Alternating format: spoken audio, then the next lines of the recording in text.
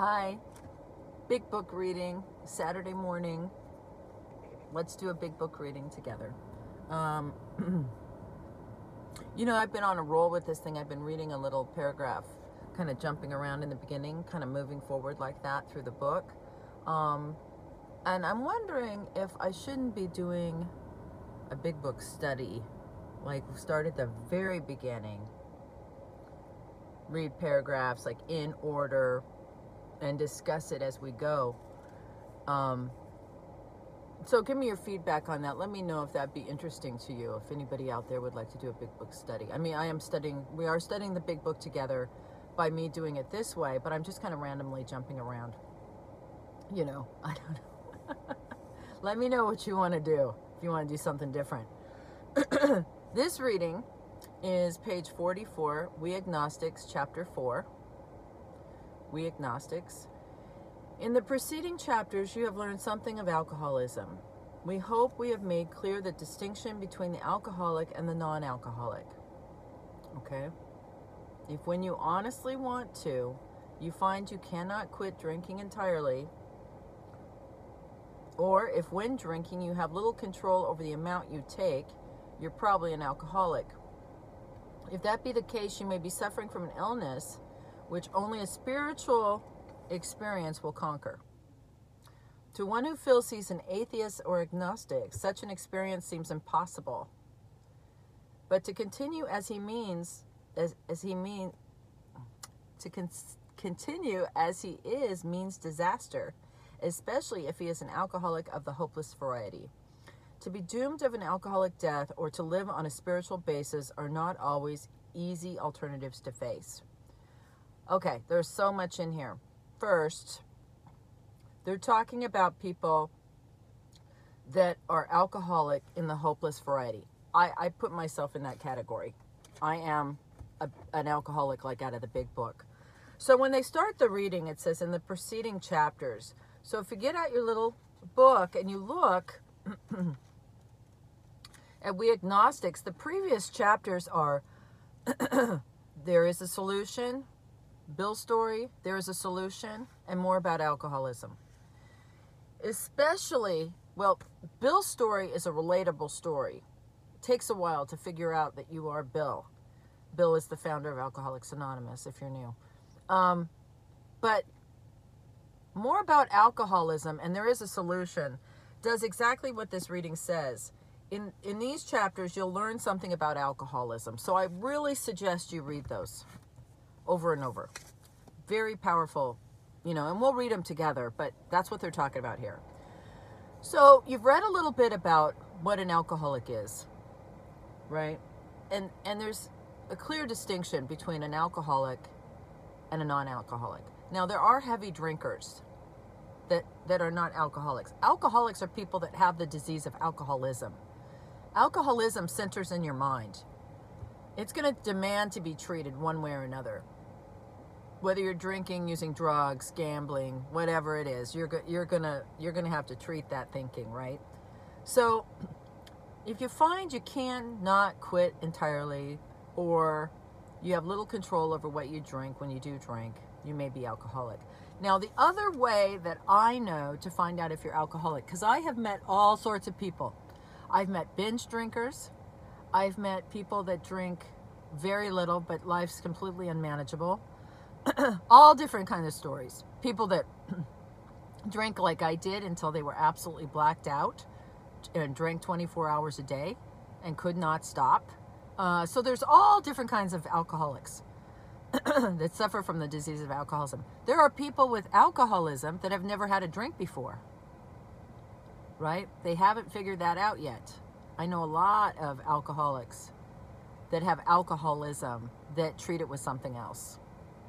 So you got to figure out the way that the tried and true thing of all those people I just mentioned, all those different kinds of drinkers or people with alcoholic, is how they feel sober. How do you feel sober? I don't care if you drank 2 beers last night and a shot of tequila and you passed out and that was, your body responds differently, or you drank a fifth and 2 joints You know what I mean? It doesn't matter what you did. How are you feeling sober? When you're sober, are you irritable, restless, and discontent? Do you have to do something to feel better? Do you feel constantly ill at ease? Is your head going constantly like a radio station that's not quite tuned into a station, maybe has 4 stations going at a time, right? Those are the things that really are telltale signs of alcoholism. Some people eat themselves to death, drink themselves to death, but it is a mental illness that's trying to kill you, okay? It's trying to convince you don't have it so it can have its way with you, if you didn't know. When I first got sober, I thought it was the alcohol. I thought I had a drinking problem. I didn't know I had a thinking problem. But it seemed very apparent that I had a thinking problem, because I was stone cold sober when I drank again, when I relapsed. I wasn't drunk then, so I couldn't blame it on the alcohol, right? So I had to realize what was wrong with me. So now they're talking about, okay, so now you've read the chapters, you understand what I said. I'm an alcoholic. I suffer from alcoholism. I hate feeling sober. I hate the way it feels, right? So it says a lot of people that get to AA balk or jump back or stop and say, no, you're talking too much about God.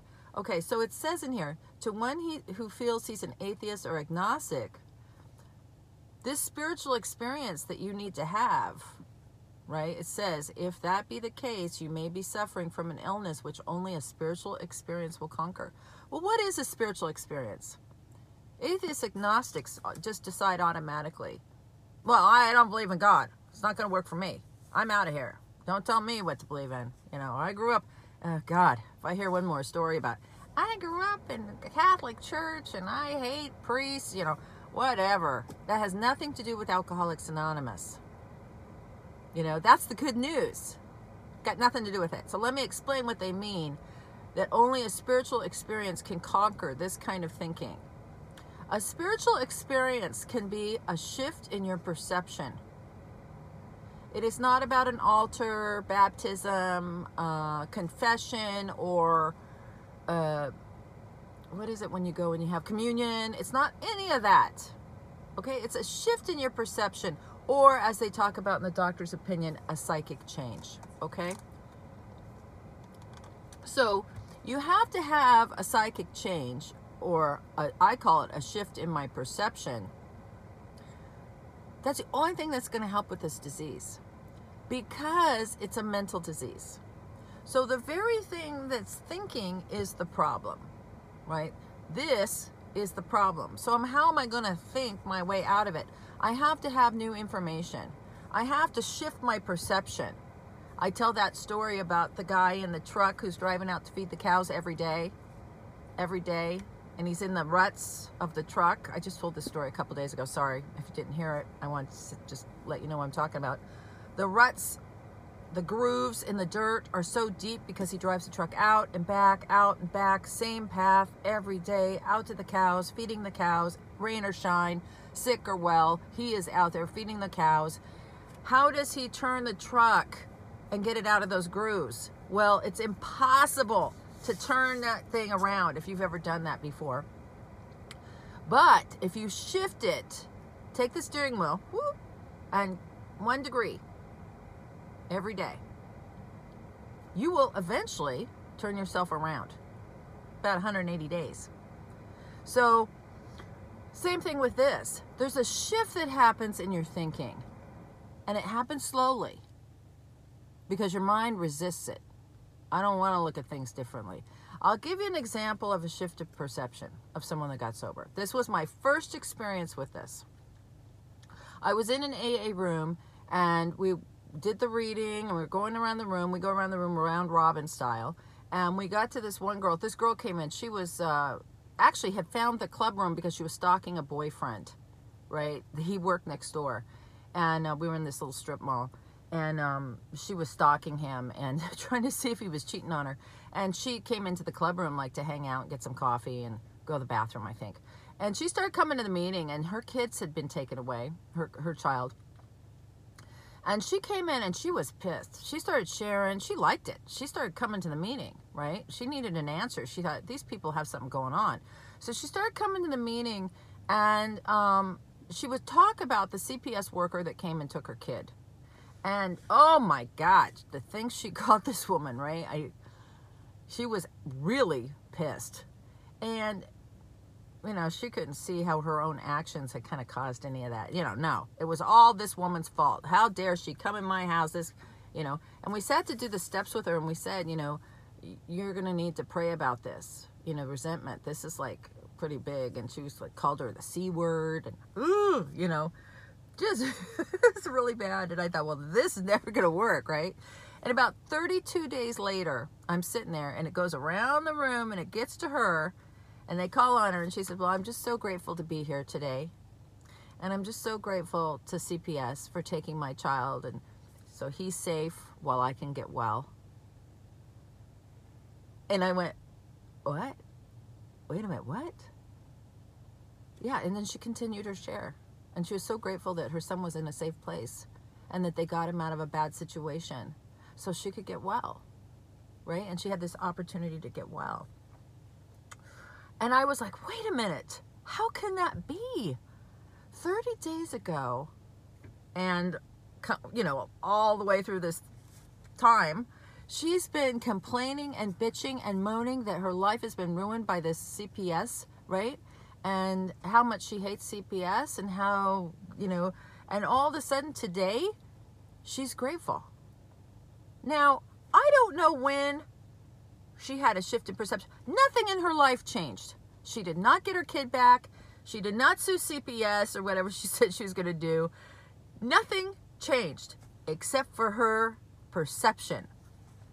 She looked at it differently. That is a spiritual experience.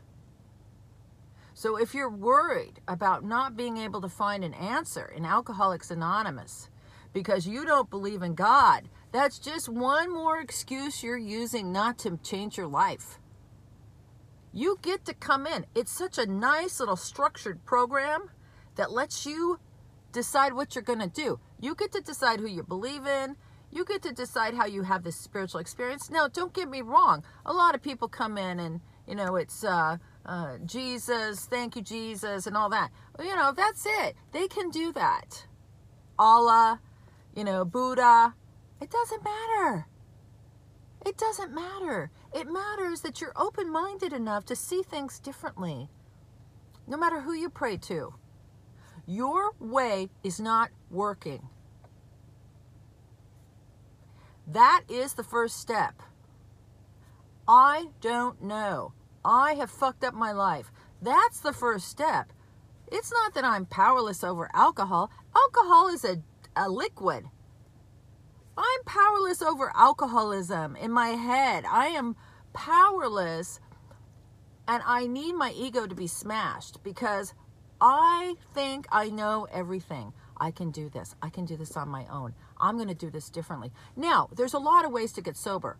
I'm not saying that AA or NA or any kind of 12-step program is the only way to go. But boy, it sure has a great track record.